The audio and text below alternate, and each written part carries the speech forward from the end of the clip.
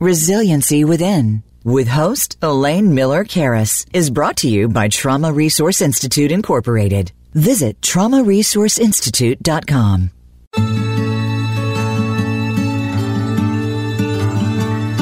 Welcome to Resiliency Within, featuring your host, Elaine Miller-Karras. In unprecedented times, our beliefs and well-being are put to the test. When we take the things we've learned in life and look at challenges in a whole new way, we learn to develop resiliency, which can then be used to promote healing and personal strength. Now, here is Elaine Miller-Karras.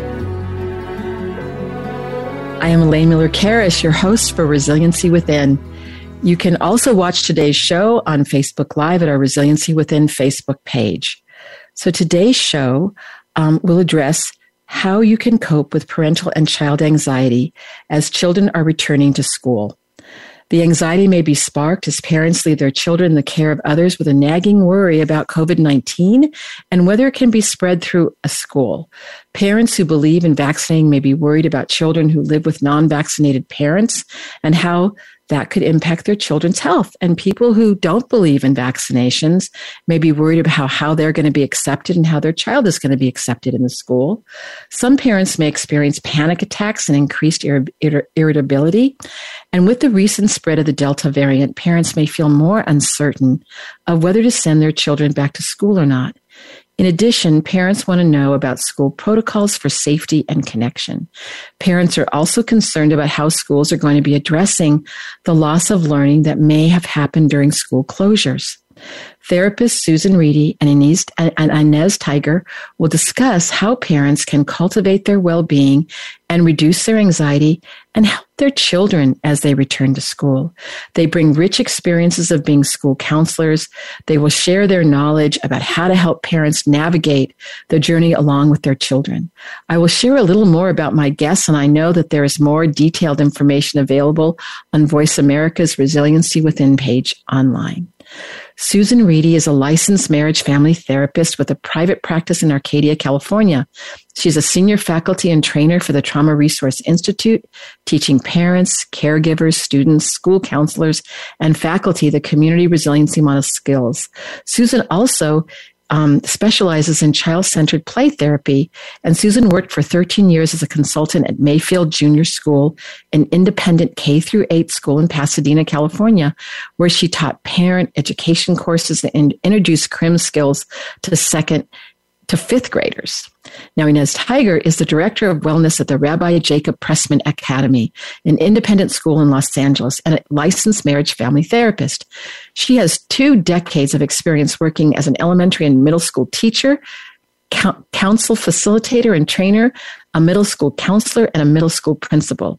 And as the director of wellness, she coordinates and teaches the C Learning curriculum for K through 8th grade, coaches teachers, students, and parents, and affects schools' culture. She received training in the community resiliency model and now teaches parents, students, and educators this model. Oh my, do I have very experienced guests. And, I did not know, Inez, that you had been a principal before getting this bio. So I am I just get more and more impressed by you every time I hear about the things that you do in the world. So I have just a preliminary question for both of you. Just what's on your mind today as we start? And Inez, I'm going to start with you. Can you share with us what's on your mind today? Sure. So we returned to school this week. As administrators, and the teachers are coming back in 2 weeks. And I'm aware that it is another year of COVID we're going into. So the teachers are still in the marathon. We had a moment of reprieve when we could remove masks, but we're going back with masks. We're going back still on heightened alert. And so it's going to be another year of working through the anxiety and sitting with some of the issues that we were looking at as before. I think, thank you for sharing that, Inez, because I think that's something that we were hoping that we weren't going to have to deal with, wasn't it? And I think that we all know that we're still in the midst of this pandemic. And so having to be very mindful of how we support not only ourselves, teachers, parents, and children. So I'm going to turn this over now to Susan and ask you where you are today, Susan, as we're starting. I was feeling a little pang as Inez said that, because this is my first year not going back to the classroom. I made a decision to go full-time into my private practice, but knowing that some of the families from my school will be here in my private practice office, and I will be still able to support them. So I remember running that marathon, and so not being a part of it this fall, I can kind of feel that just a tender spot inside, really just with my heart being with these teachers who have just watching their dedication to not only making sure children were learning, but also that they were safe in mind and body. And I have just both the utmost respect for teachers and for all the parents who had to kind of don that teacher, tutor, caregiver role while trying to do their own work last year. So just know, all of you who are listening, you're my superheroes, and I really, really admire everything that people with young children in their life have done to just cope with this really traumatic year we've had. Well, I love that you're calling them superheroes, but I imagine there's many parents going out there, if she only knew. I don't know if superhero is the word that fits me right now. But if you watch the Avengers, they're kind of a crazy bunch. You know? Okay, the Avengers. All right, I'll remember that one. So I have another question to ask both of you. I've known you both, and I've been impressed by your dedication to children, teachers, parents, families. So I'm just wondering if each of you could just maybe tell me a little story about what about your lived experience has impassioned you in doing the work that you're doing in the world today. So this time I'll start with Susan. So Susan, do you want to share a little story of why do you do what you do? Because I just know you to be such an amazing, counselor, therapist, mentor to so many people. Well, it all started when I was 13 years old, and the choir director at my church had a baby, and I decided that baby was going to be mine. And I remember watching with just intensity every single transformative experience that she had, whether it was the first time she rolled over or was able to eat solid food, or, started crawling and would grow. And so I spent probably from 13 to 18, we were a part of each other's lives. And I remember at that moment thinking, no matter what I do in the world, watching children grow and develop will always be the most fascinating thing that is just in the universe. So some people might like rocket ships, some people might like, paleontology, but for me, child development was absolutely foundationally fascinating from the age of 13. Oh my goodness, that little special baby. And I imagine that she has 2 sets of twins now, and she's got 5 kids with 2 sets of twins. So she's a mom of 5 baby girls. Keep up with her. Oh my goodness, that's a wonderful story. Well, and then how about for you, Inez? What made you kind of go into this path in your personal journey? Yeah, so growing up in South Africa, growing up in schooling of corporal punishment, and kids were seen and not heard. Coming to America as an educator, my first school was my first multicultural school because I grew up in segregated schools.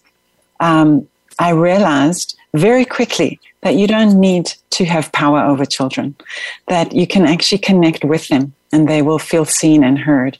And so I had to undo all my training as a child here in America, learning that with mutual regard and connection and safety and love, they can be seen and heard. And that just informed my practice, not only as a teacher, but then becoming a therapist to help parents realize they don't have to do what they did when they were raised that way. There are other ways to connect. So that was transformative.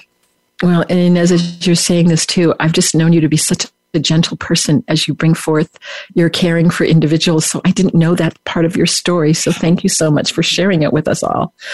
So as we move through, I'm just going to start asking you a few questions, and we're going to take turns. So as school counselors, when we're talking about helping others, just curious about what is helping each of you get through right now. So Inez, I'll start with you this time. Sure. I think for me, what's helping me the most are my resources. A resource is something that brings your nervous system peace, joy, and calm. And whenever I feel myself becoming overwhelmed, dysregulated, upset, I go back to my resources very quickly. I've actually become a speed master with my resources, bringing them up so quickly that it immediately calms my body. And my favorite is the beach. I have in my mind my hammock. I'm sitting on my hammock in the beach, and immediately my whole nervous system calms. And we brought a lot of these community resiliency skills to our school so that children walk around very quickly and immediately they can identify their resource because it's such a quick way to regulate. So bringing up my resources has been phenomenal. Well, I love that because what we say is what we pay attention to grows. And so you're really growing their well-being, and we're going to be talking about well-being. And so how about for you, Susan? Yes, I'm going to echo a lot of what Inez just said. I keep a mental resource journal, and specifically through this past year, it's been about little stories of resilience that the children and families in my particular scope have shared with me. So like I have a 10-year-old child who learned the CRIM skills, and they were so transformative to him. And when his family took in a foster 3-year-old, he is now determined to teach her all of the skills to help her nervous system cope. I had a teen who had some trauma experience with vaccines, had, passed out a couple of times, and she worked through with these skills and was able to get her COVID vaccine without passing out. And so these little stories, when you have a body moment, when you think things are getting really rough, like it is not good out there. And that is true. There are hard things, and they're not dismissing that, but looking at what else is true, and me having these little moments where when I feel, am I making an impact? Is what I'm doing just even a small drop in the ocean? These stories, these memories, these remembering when moments, they really kind of infuse just a felt sense of hope into my body. And that gives me energy to do one more hour, one more session, one more phone call. And that's that one step you need to take each day. So I want to let our listeners know that for some it might be their first time listening to Resiliency Within, is that when they call it CRIM stands for the Community Resiliency Model. It's a set of 6 wellness skills that is actually taught throughout the world. And the Trauma Resource Institute, which is our sponsor, actually gives trainings. And if you want to know more about the Community Resiliency Model and how to get trained in it, you could go to www.traumaresourceinstitute.com. But we also have a free iChill app that's available on Android and the Apple Store. And you can just put iChill, not iChill my beer, but iChill, and you can learn all the skills on a very simple. So, and we'll probably be referring to CRIM skills so that you know that they are a set of wellness skills, and they're about not only developing resources, but reading your nervous system, which you both beautifully just described. So let's move on a little bit and talk about, what is your definition and how do you create well-being? So let's, Susan, I think you're next to start first. I'm going to try to keep track of this. Yes. Well, Elaine, ever since I met you about 11 years ago, one of the most important things you have ever taught me was how to, we use the word track, but which is essentially to read my nervous system. So, and that's noticing when I have a sensation in my body on the inside that is distressing, or if it's a sensation like I was just talking about with remembering these good outcome stories, is a sensation of well-being. Maybe it's a little more relaxed in my shoulders and openness in my chest. And this skill of really knowing where I am at on the inside, when I do that, I am much more able to interact well in the world. I communicate well to my family. If I'm cranky, I notice it before I act it. And I'll actually say to my family, I'm sensing a sandpapery feeling inside of me that's probably going to rub you guys wrong. So right now I'm just going to put my hands on the counter. I'm going to feel the cool smoothness, and I'm going to try to create a little more smoothness inside to me. So well-being to me isn't trying to make everything around me more comfortable or even, perfect. But it's about building this knowledge of my own personal nervous system, what's distressing and what's well-being inside, so that I can know where I am. And then from there, I can begin to know where would I like to go. So I would say well-being is less about circumstances, for me, is what I've learned, and more about knowing where I'm at. So if I need to do something to lean more towards well-being, I can read that a little earlier. And it's kept me from yelling at my children quite so much as I used to, which is a total wonderful thing. I'm sure they appreciate that. They do. Well, and how about for you, Inez? How would you describe well-being? How do you I love that description, Susan. I love it. For me, it's there's nothing like children to teach you whether you are following your well-being definition or not. It's a pause. It's definitely a pause. I'm learning, and I've learned to actually take a moment to see what's coming in, to sit with it, yes, where it lands in my body, what I'm feeling, and then to be very, very mindful and deliberate how I respond. And taking that pause just gives me moments of calm through the storms, through all the storms of life. So for me, it's definitely been about learning how to take that pause. So I just want to say, too, that sometimes people call well-being also their resilience. Mm-hmm. And I know that there's a lot of discussion about what does resiliency mean. But I think for us, we're talking about a discernment between knowing the difference between sensations of well-being and distress, and knowing that we have the capacity within ourselves to lean into one or the other with intention. Because we're really talking about an awareness. That's what I'm really hearing from both of you. So that really brings me that, what is the first thing that you share with parents who tell you that they're struggling with anxious thoughts about their family, their kids, whether it's about their academics, their emotional health, or returning to school after the COVID-19, or just even the social unrest that's been really sweeping through the country and the world in the last years? So now, Inez, I'm going to go with you first. Yeah, this has been the number one question on a lot of parents' minds. The first thing I want to tell parents is to really, without inviting parent blame, because we have so much on our shoulders, I really want parents to plug into themselves first, because we know that as therapist Rizma Menachem says that regulated, settled bodies regulate settled other bodies. And so when we are calm and settled, then we can settle others. And so to first see how they can put on their oxygen mask first, and to really figure out how they can regulate their nervous system, name their emotions, see what sensations are happening for them, and then they can model that for their children. That's number one, because when you are overwhelmed by anxiety and dysregulated, it's very hard to create ease and connection with anyone, never mind your children. So that's the first thing I'd want to do, is to help them. How are you coping? What's getting you through? What are your resources? What else is true for you before we look at how we can help your child?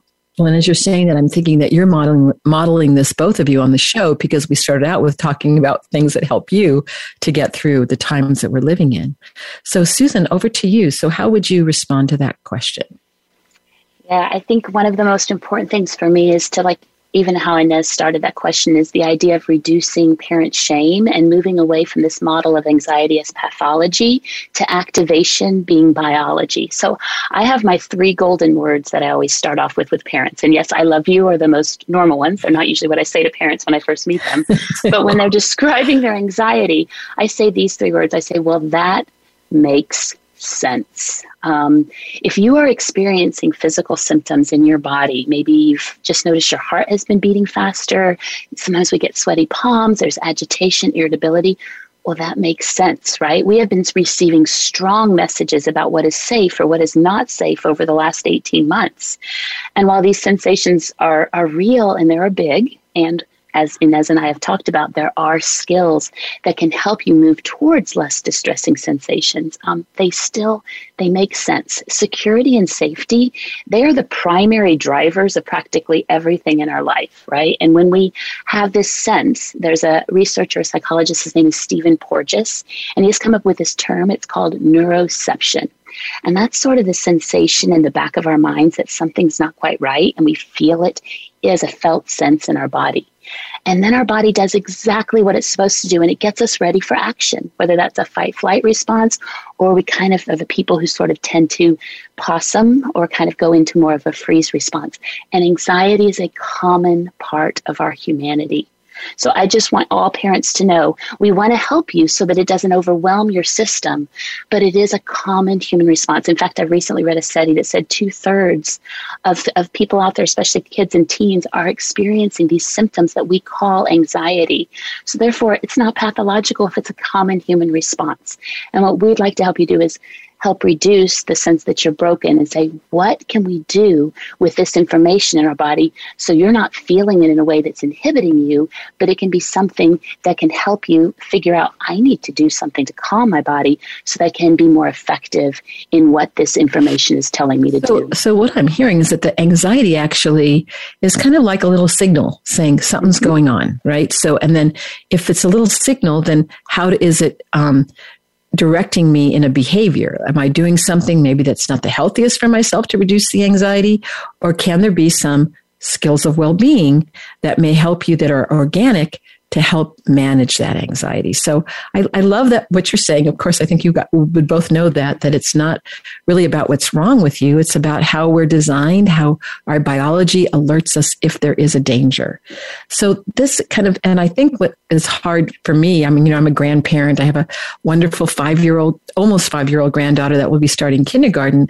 And what concerns me, brings me anxiety is the unknown about when she goes to kindergarten. Will she be exposed to this new variant? And even though she's a healthy child, will something happen to her? And I imagine there may be not only grandparents, but a lot of parents and probably teachers that are also not only worried about themselves, but, knowing many teachers, including both of you being teachers, that you have such love for your kids. You don't want anything to happen to them either. So, I think that this next question is that sometimes parents ask, do I need to hide my anxiety from my kids? How to put on a brave face when I'm feeling so worried, which really could be the whole bucket of everyone that deals with a child, including the person who works at the school, who's the administration person in the front desk who greets kids when they come in the morning. So what would you suggest? How should parents have, and caregivers, teachers, have that brave face for kids, or should we do something differently? So let me go up to Inez, since Susan just shared. Sure. The well-known psychiatrist Dan Siegel says, name it to tame it. And then what he means by that is when we're having a sensation in our body, and we can relate to the emotion associated with it. To name it and to tame it is to control it so that it doesn't absorb us, right? To hide what we're feeling, to hide what we're sensing is just going to create more instability and unpredictability. Yes, there is so much unpredictability right now. So looking at things we can control and things we can't control. The things we can control is our well-being. So our sensations of well-being. What does bring us relief? What does regulate us? What does help us to calm ourselves so that we can be in a sense of ease? And then our prefrontal cortex, which is, the CEO of our brain, to say, okay, I'm calm now. Now I can go and ask the questions I need to know. Now I can gain the information to relieve the unknown. Because when we are upset or worried and dysregulated, no information can come in. And to address your question about the learning loss, yes, it is the number one issue with policymakers and administrators around the United States today. But what we really need to look at underneath the loss is the science of why. And the more that we can understand why we're dysregulated and overwhelmed in terms of our body, then regulate children, then the prefrontal cortex can be at ease so that they can learn and to alleviate that worry about the lagging skills. So I just want to emphasize this too, is that when we say that we need to name it to tame it, it's not only the cognitive process of saying, oh, I'm anxious, but where does that land in the body, which is really about the sensory system. So I don't want to give the impression that all we have to say is I'm anxious, because many of us have been very anxious and say, I want to stop being anxious, but we still get into those activated states. So both of you are saying it really is not only the naming of it, but the sensing of it. Mm-hmm. And that seems to be one of the keys and the portals to reduce the anxiety. So Susan, I'm going to have you say more about this after our break. I can't believe that we're at break time because it seems like we've only been speaking for 5 minutes. So, but the information that you are both imparting to us is so important. And I think that if we can bring in this nervous system and the education about it, so that it's not only, I think you both have heard me say before, not only what we think, not only what we feel in an emotion, but what we sense, that it can be something that can help parents right now as they're trying to negotiate and turn the volume down on their anxiety and their worry at this moment in time. So when we return from our break, we will continue this lovely discourse with Inez Tiger and Susan Reedy, who will continue to illuminate us on how we can help ourselves as parents. And I'm going to put myself grandparents. I'm sure there's a lot of grandparents that have worries out there too. And further have this discussion as we're getting very close to. I'm just curious, Inez, when do you start school? Your kids are there? Yeah, the students come back on the 30th. of on the 30th. So we're just talking about oh my goodness, 2.5 weeks away. And so I know that many people are starting within the next week, and many people by September 1st will all be back in school again. So we really want to emphasize that there are ways that you all can help turn your volume down on your anxiety and nervousness so that you can not only help yourself, but help your kids and your family. So we will be back in a few moments, and we will continue this discussion.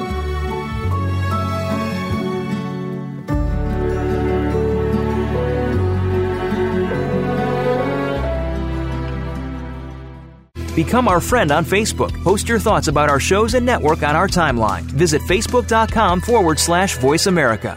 The Trauma Resource Institute is a nonprofit organization cultivating trauma-informed and resiliency-focused individuals and communities worldwide. Our mission is to take people from despair to hope. We believe in a world where every child and adult has the capacity to recover from highly stressful and traumatic experiences. Check out iChill, our free app that helps you learn the wellness skills of the community and trauma resiliency models. Go to traumaresourceinstitute.com for more information. Elaine Miller Karas' book, Building Resiliency to Trauma, The Trauma and Community Resiliency Models, is available on Amazon.com. The book is about how to cultivate resiliency during and in the aftermath of traumatic experiences. The book also addresses body-based trauma interventions combined with psychoeducation about the biology of trauma and resiliency. Elaine also offers personal consultations. For more information, you can contact her at elaine@resiliencywithin.com. Voice America programs are now available on your favorite connected device, including Amazon, Alexa, and Google Home. Through streams with Apple Podcasts, TuneIn, and iHeartRadio, listening to your favorite show is as easy as saying the show name followed by the word podcast. Hey, Alexa, play Finding Your Frequency podcast. If that doesn't work, try adding on TuneIn or on iHeartRadio or on Apple Podcasts. Elaine Miller Karas co-founded the Trauma Resource Institute, Incorporated. The Institute provides trainings on the models Elaine developed, the Community Resiliency Model, or CRM, and the Trauma Resiliency Model, or TRM.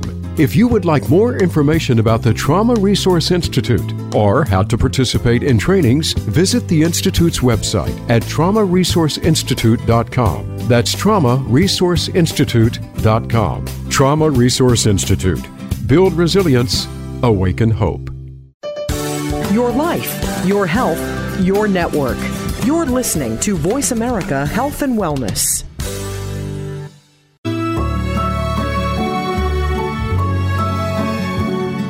This is Resiliency Within with Elaine Miller Karas. To reach the show during our live broadcast, please call in to 1-866-472-5792. That's 1-866-472-5792. You may also send an email to elaine@resiliencywithin.com. Now, back to this week's show.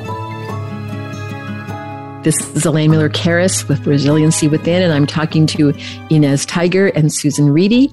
They're incredible school counselors that are giving us some tips for parents and others regarding the anxiety that we may be facing as kids are getting ready to go back to school again. So, Susan, I'm going to ask you the same question I asked to Inez before the break, and that is, do I need to hide my anxiety from my kids? How to put on a brave face when I'm feeling so worried? What would you suggest on top of adding to what Inez has shared with us? This is such a good question. We long to give our kids safety. We want to protect our kids. And if we know how yucky it feels on the inside to be so concerned for them, we don't want them to be holding that concern, right? However, trying to put on a face and say, oh, we're all good, it's all good, when you are not all good, doesn't really work with kids. I think the kids can read us better than they read graphic novels. So if you tell them you're good and you're not actually good on the inside, they can tell. This goes back to what I said before, that neuroception, that ability to kind of read what might be happening. You know, if you've ever walked into a room where two people have just been in an argument, even if they get quiet and look at you, that sense you get in your body, because it's like something's going on here, right? So we can also have pleasant neuroception. Maybe you've walked into your auntie's kitchen and she's baking your favorite apple crisp, and it's like, oh, the world is good, right? These are all sensations that happen outside of our consciousness, but they're readable in our bodies. So what I always encourage parents to do is to learn some skills and be very honest with their children. You don't have to tell them exactly what you're nervous about. But if a kid says, Mommy, are you worried? Are you scared? And there's heat in your body, or you're feeling some activation. One of the things I learned to say with my kids is, you know what? I think you're right. I think I'm feeling that stress feeling in my body. Sometimes it's in my tummy. Sometimes my hands get sweaty, and sometimes I feel it in my chest. You are really good at helping me notice what's happening in my body. What do you think are there some things we could do together that could help my body feel a little bit better? And I always knew when I said that out loud to my kids, it reminded me, click, you need to do something to move towards that well-being, right? And when your kids get invited to join you, and they might know some skills like, Mommy, let's get a glass of water and just drink it, okay? Or, Mommy, I like to push up against the wall and I push really, really hard. Will you do it with me? And we both push up against the wall. This is one of what we call our help now skills in the community resiliency model. We usually end up laughing. We're pushing on a wall. We're sipping water. Sometimes we just look out the window and we count different colors that we see. And then they will actually start seeing if your jaw starts relaxing because some of the tension is moving through your body. The kids read that as well. And you can say, you know what? I may still have a lot of things on my mind, but my body does feel better now. And then you're not only being honest with your children, you're being honest with yourself and your own well-being. And they're experiencing this very coherent experience between you and them of what they're reading and what is existing. So I think this is so important. I can remember in times when I was growing up when I knew that there was something happening, but my parent would say, oh, no, nothing's happening. Mm-hmm. But so then it makes you start to doubt yourself and the way that you are navigating your own journey through the world. So maybe what I'm thinking is not true, even though I think it's true, right? Mm-hmm. So it's kind of like what we know in our gut. So you're really trying to help parents really embrace that, so that they can also then help their children know that this is part of the lived experience for not only the adult, but the child, which actually goes right to my next question, which, and as you shared two very positive statements as we were getting ready for the show with me, and they are, you want every parent, student, and educator to know their autonomic nervous system well. And that may say, what? The autonomic nervous system? What in the heck is that? We've kind of been talking about it already. And you want co-regulation to be on the front of everyone's mind as they interact with each other in this post-COVID school year, which is a little bit of what you've just said, Susan. So can you, give us some more information about this in terms of how you talk to parents about this? Yeah, I love the way Susan just described. She basically described co-regulation because you can sense what the other person is going through. And so let me think about it this way. When we think about human beings are contagious, as what Susan is saying. Part of being a human species is that we regulate one another's bodies because we're wired for connection. And this is through a process called neuroplasticity, where our brains change its wiring after new experiences. So if I see my mother or I see my parent talking to me how she's using her skills to regulate herself, those microscopic parts of my neurons change and they tune and they prune. And what happens is now I, as a child, little by little, I'm taking in what she's doing and it changes my physiological state. Just with the raising of my eyebrow or the raising of my voice, I can affect what's going on inside your body. And I can increase. So yes, that was a little scary when you raised your eyebrow. Exactly. So, you that I know can't see her, you're listening, she had this way of raising it that I'm going, ooh, if she did that to me, I would probably really listen and be a little scared. Exactly. Whoa, that's amazing. So if you think about it, you can change someone's body just with your state. If your loved one is in pain, you can lessen their suffering by merely holding their hand. So our physiological states are inherently social. As Susan is saying, that neuroperception is that we are affecting every sense we feel, we do, and experience. So the same with adults. We do the same thing with each other. So when we know about our sensations of well-being in our body, we get a sense of empowerment because we can shift how we regulate, and then how we download calm to others. And there's a wonderful psychology professor, Lisa Feldman Barrett. And what she says is the best thing for your nervous system is another human. And the worst thing for your nervous system is also another human.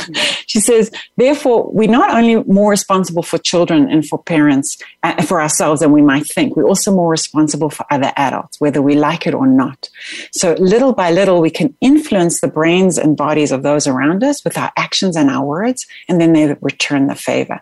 It feels like a lot to take on, because just with my awareness of my body, I can impact you. Yes, which makes us more deliberate and intentional with our well-being, and that moment to pause and think about, how do I want to help you calm once I've calmed? So knowing your body really empowers you to be the CEO of your wellness. I'm just, as you're saying that, I'm going, oh my goodness. I'm also feeling like a little anxiety myself, going, oh, I hope I'm not doing anything to my granddaughter in the times when I'm just not really my best self, which happens from time to time. And so I think that there's probably some space that if we start knowing when we're not in our zone of well-being, that if we can catch ourselves, right? And say, maybe I can do something differently, like Susan was saying earlier that she would do with her kids, like the drink of water, then that can make all the difference in the world. So I also want parents to, I guess, hear that what we can do is not that difficult. Some of it's very simple. And because sometimes I think we can make it more complicated. I often say less is more. So, and some of these skills are so simple, and that you can really sense that in a nanosecond when your nervous system gets into regulation. I mean, you said that happens to you all the time, Inez, and I imagine you do too, Susan. I don't know if you want to comment on what Inez has just been speaking about. In terms of just how, I think when I go back to what she was just saying, and I think about this, is that I want to make sure a parent knows that it is okay to have these moments when you're heightened and dysregulated, because they're absolutely unavoidable. And so in those moments, the more, we don't have to be transparent about the laundry list of things, of stress that's on our mind, because it's not really about the cognitions. It's not about the actual stressful events for our child. It's about our child noticing and being aware of what's going on in our body. So I want to tell parents, it's going to happen to you.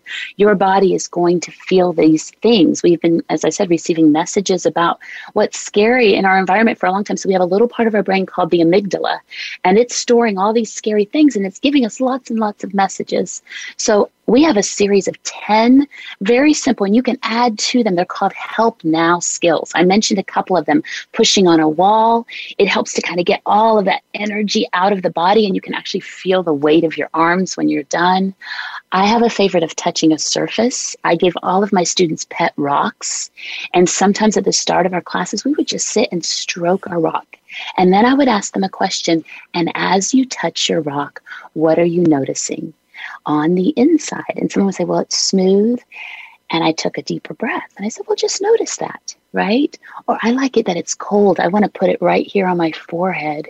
It helps the hotness in my face kind of fade. So these skills, and really sit down with your child and say, what are little things that you like to touch that help you feel better? What are things you enjoy looking at? I mean, I've just had families look around the room and find maybe a piece of art they love or some colors that they like to look at. And then they start noticing, I'm smiling. Or I had one little kid, this was hilarious. This is when we were doing Zoom, and I had them looking around the room for something that helped them feel a little bit better on the inside. I never say it made me feel totally safe, but maybe a little safer. And this kid started busting up laughing. He looked up on his ceiling. And I don't know if you remember going to the dentist and you get these fun little toys. He had a little sticky lizard. And he said about 2 weeks ago, he had flung it up on the ceiling and it was still sticking up there. And we all laughed for the longest time. And laughter helps regulate your nervous system as well. So know that it's not this science may sound so big. I use words like neuroception, your amygdala, but the reality is there are small sensory things in your environment that soothe the nervous system, and you and your child can find them together. So what I'm hearing you both say, it's not only the things that we can do to bring down the anxiety in ourselves and being able to start being aware of ourselves, but it's also helping our children learn the same things. Because if they're able to do that, then that whole system you called co-regulation can happen between the two. And I just even love that when you were saying that your kids would say, Mom, are you nervous? Because I've heard people say that children have said that. And I think we want to protect our children from the windstorms of life. And I think that children have had to endure a lot during COVID. And so this kind of brings me to my next question. And that is, anxiety can be important, like we've said already, as being, an indicator, like you're saying, the amygdala is sounding the alarm. I think a lot of parents are concerned about, is the school doing enough to keep my child safe? And are safer? And how do I make sure that they're doing that? And if my child is scared, Mommy, what if I go into the classroom and I get COVID? Mommy, am I going to be okay? I mean, kids are not immune for asking the same questions as the parents ask. And, we even talk about teachers. How are we keeping our teachers safe?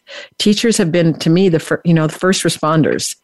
And I know that you all as teachers want to keep your kids safe. So I'm forgetting which one I started with last time. I think it's Susan. I'm going to go with first this time. Okay, Susan. So, this is everybody. Gathering information is an important thing for regulating our nervous system. We want to know protocols. Having a system so helps us. So what I'm going to, and I know I might sound like a broken record, but I really believe it, is that while I want you to get information from your school, while I would like you to be able to feel like you could get your questions answered, and I know that's hard because it's such a flux of maybe policies change day to day as new information comes from the CDC, as schools have to change according to this Delta variant's easy transmittability. But what I do know is that these, what we call top-down approaches, which are more cognitive, like, well, if I can get all the information and I can know the exact science and I can know exactly what the school day is going to look like, then I will relax. Sometimes that helps, but if our bodies are highly activated, all the information in the world, it doesn't have a chance to absorb. Studies have shown that when you are feeling a lot of stress and anxiety in your body, this is the part of the brain that does kind of your planning, your strategy, your functioning. It sort of diminishes in its ability to work well when there's a lot of stress hormones flooding the system. So I would love for parents to know that getting this information from the school is important. But before you sit down to write your list of questions or maybe to have a conversation with the teacher, you're actually going to get a lot more information when your nervous system is settled. And this is why we teach bottom-up approaches. So doing something that is helping your well-being before you launch into these conversations with the schools, because we can create adversity. I've seen adversity happen in my school where a parent is really upset because their nervous system is in that fight-flight mode, but they come in and they just launch attacks at administrations. And I understand you are doing your mama bear, right? However, you're going to be able to receive the information the school is giving you in a more cognitive way of understanding it when your nervous system is in a more regulated space. So these bottom-up approaches of resourcing, which we talked about, bringing in these memories of well-being, the Help Now skills, these are all on the iChill app. So doing these skills first, then sit down with your partner or whoever's helping you raise the children. Create a list of things that are important for you to know that the school is doing as you send your child back. And you're going to have a much more co-regulated, as we've been talking about, conversation with administration and teachers when your body is in a better place. And that's going to be information your brain can take in and manage a lot better. So thank you so much, Susan. And I'm going to ask you, Inez, to also give your perceptions about this, knowing that you're in a school, and I know there's people that may be anti-vaxxers, vaxxers. I don't want my child to wear a mask. My child needs to wear a mask. I don't want my child in a classroom with someone who's not wearing a mask. I can't even imagine all the noise that happens about this right now. So can you kind of just give us the perspectives that you have on this issue as well? Yeah, I think I love what you said, Susan, is that when we are calm and regulated, we can take in the information. However, and when we don't like what we're hearing and we're upset with the school, it's hard to take that in. It's hard to sit with the difference. And what I tell a lot of parents, I actually had a parent who was exceptionally upset with our policies and protocols. And I said, I tell you what, first of all, let's ground. Before we have this conversation, can we please ground? Because they were so angry. So we grounded, we calmed. And then I said, can you tell me what you do know? Let's start with what you do know. What feels safe right now for you and your family and your child coming to our school, and what's working? What do you not know? What questions do you have about what you don't know? So what can I count on? for safety of my child at your school, and what can I not count on, and help me understand that. And I do the same thing with children when they walk in and they're freaking out. Let's calm, first ground or resource, whatever tools we can use. And then what do you know? What can you count on? So regulate the system, because the system is so scared of the unknown. Then let's talk about what questions you have, and let's see how we can figure those out. You know, we are a very diverse community. And even though our school, we follow the CDC guidelines and the science of keeping our children safe, we do have parents who differ with us. And we welcome the difference. We welcome a meaningful dialogue around the difference. But our goal is keeping the kids safe in the best way that we can. So I think for us, it's honoring the differences, but at the same time, what do I know and what do I need to know? You know, there's one question that actually just came to me as you were talking, and we know that there are some children that are fortunate to be healthy and well, and other children have health conditions that put them at greater risk. So they, you know, if you have a parent that has a child with diabetes, for example, or has, you know, chronic asthma, or things that we know could put them at risk, how do you approach talking to them about their concerns? And I'll start with Susan this time. Yes. And that I feel is so, I would hope that most schools, our school was a small enough school that we could actually reach out to the families that were in that situation. You know, if we knew there was a diabetic situation, and just, I think, doing some extra prep work around what this family really needs to make sure that their child stays safe, because they do have autoimmune conditions, so they have things that make them extra. And so, our school, we set up the nurse's office in a very private space that was very open, a large classroom. So if a child needed to do anything in there, we made sure we opened up we actually had a testing site every Monday on site where people could get COVID tests, so we could know if anything was going on within our community. So I think that sense of saying to a parent, this is an important question, and for a parent to feel that from a school. So if there's any educators out there, please know that even if you have a parent that seems to be very persistent, saying, how are you going to help my child? My child has special, situation going on here. They can't be exposed at all. Please let that parent know you hear their concerns, and that you're going to talk to the administration, the school nurse, whoever is responsible. And we created such beautiful, out on the field, all the kids got their little hula hoops, and they love their hula hoops. They were their personal spacecraft as well as their COVID space bubble, right? So there's so many things that a school is wanting to do to create this safety, but being sure that you have a right to reach out and say, my child has specific things. Are there extra precautions that we can utilize within the precautions you're already taking? So the parent may have to be an advocate for their child, because the schools may not be as enlightened as the school that you were in. I know. And larger schools, it's just physically is harder. I just want to really emphasize to parents, I had a child that was learning differently. So I had to do a lot of rabble rousing, and sometimes it wasn't always appreciated, but it was important for that child to have equity in education. And to me, equity in education also includes taking in this knowledge and how kids can be at greater risk. So Inez, do you have anything to add to what Susan said about these situations? I love it, because what's underneath this conversation is truly that inclusion, right? And when a parent comes to a school, they just want to know that they're not going to be seen as an other. They want to be seen as, I have a concern just as everyone else, and how is your school in alignment with your mission and your values, so that you can make my child feel included for whatever the issue is, whether it is physiological, psychological, physical. And so it's really important for parents to bring that mission-aligned question to the school. You say you stand for this. Here is our issue. How can we marry that together so that everyone can feel connected and included? Well, and as you both are school counselors, and I know there are many school counselors across the country, across the world, to know that you can reach out to a school counselor because they might help you negotiate those very difficult conversations about your concern about your child's safety. Now, I want to ask another question, and that's interpersonal relationships have suffered, and many of us are clunky and unsure in our interactions as we reacquaint with one another. For example, we might love someone who's a vaxxer or an anti-vaxxer and going, oh my gosh, how do we even talk about that? We'll just avoid that conversation altogether. Now, how can parents help their children with these social skills in a supportive way while still honoring these safety boundaries and helping them understand there's diversity in what they may be experiencing at school? So, okay, Inez, you get to go first on this one this time. Yeah. A lot of us have had transformational moments and fractures in friendships.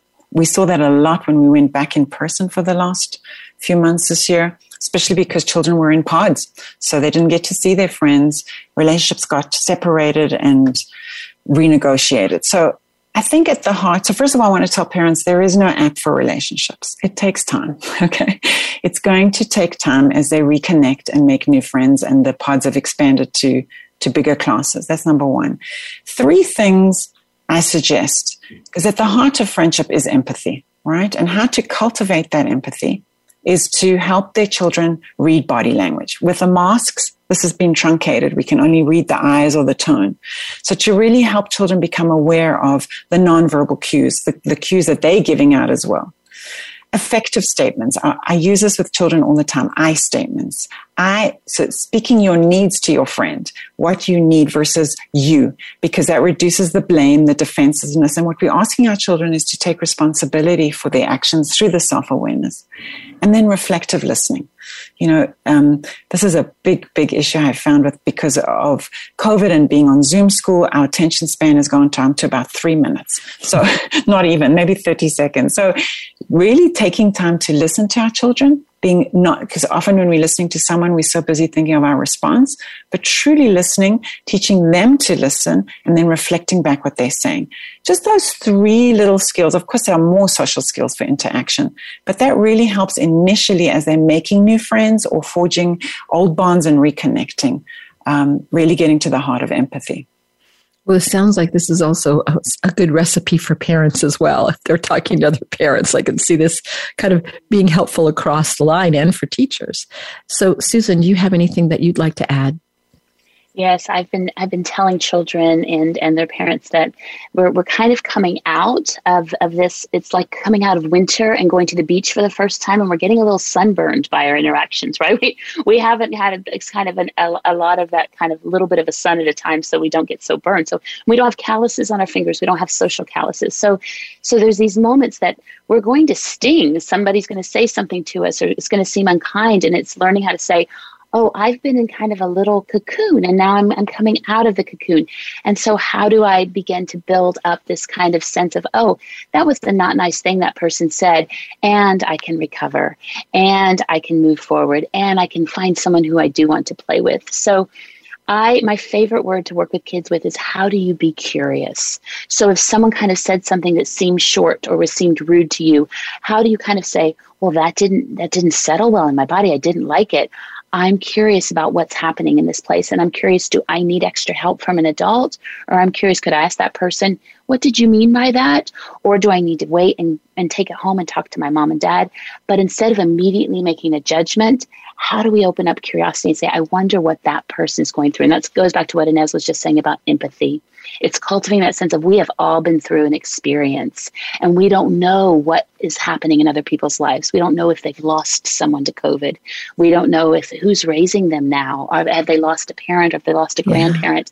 And that empathy and that sense of curiosity for why their story might look rough to you right now. But if you knew the whole thing, would you have more open arms? You'd have, yes. I mean, and both of you are such empathic, compassionate women. And we are almost done. I can't believe that we've gone through this so quickly. So if any of our listeners would like to reach out to you, I'm going to ask you first, Susan, how would they contact you? Through your website? Could you just say that your website out loud so people would know what it is? Yes, it's not too hard. So it's Susan Reedy, all one word, SusanReedymft.com. Okay. So you can visit me there. Thank you. And how about for you, Inez? How could people contact you? So for my private practice, they can contact me on Psychology Today. Just pop in my name, Inez Tiger, and you'll find me there. You found all the information. So I just want to say to both of you, thank you so much. We just have a couple minutes left, so I'm just wondering, and maybe in just a couple words each, quickly, if you could just give a parting thought to our parents out there who may still have some anxiety, because we now know it's normal. So to you first, Inez. I would leave with take a pause. Take a pause. Okay. And how about for you, Susan? I think I have 4 things that I think all humans need. Don't we have 1 minute? I see you, I hear you, I understand, and I care. And I think if your eyes say that to your children every day, at least in some portions of the day, you're doing a good job at nurturing those little bodies. So, Susan, thank you so much. You both have so much wisdom.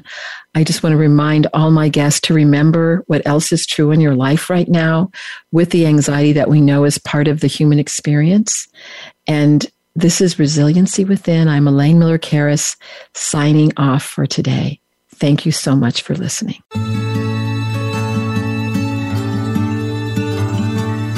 Thank you so much for joining us this week for Resiliency Within. Please tune in again next Monday at 4 p.m. Eastern Time and 1 p.m. Pacific Time for another edition featuring your host, Elaine Miller-Karas, on the Voice America Health and Wellness Channel. We'll talk again soon.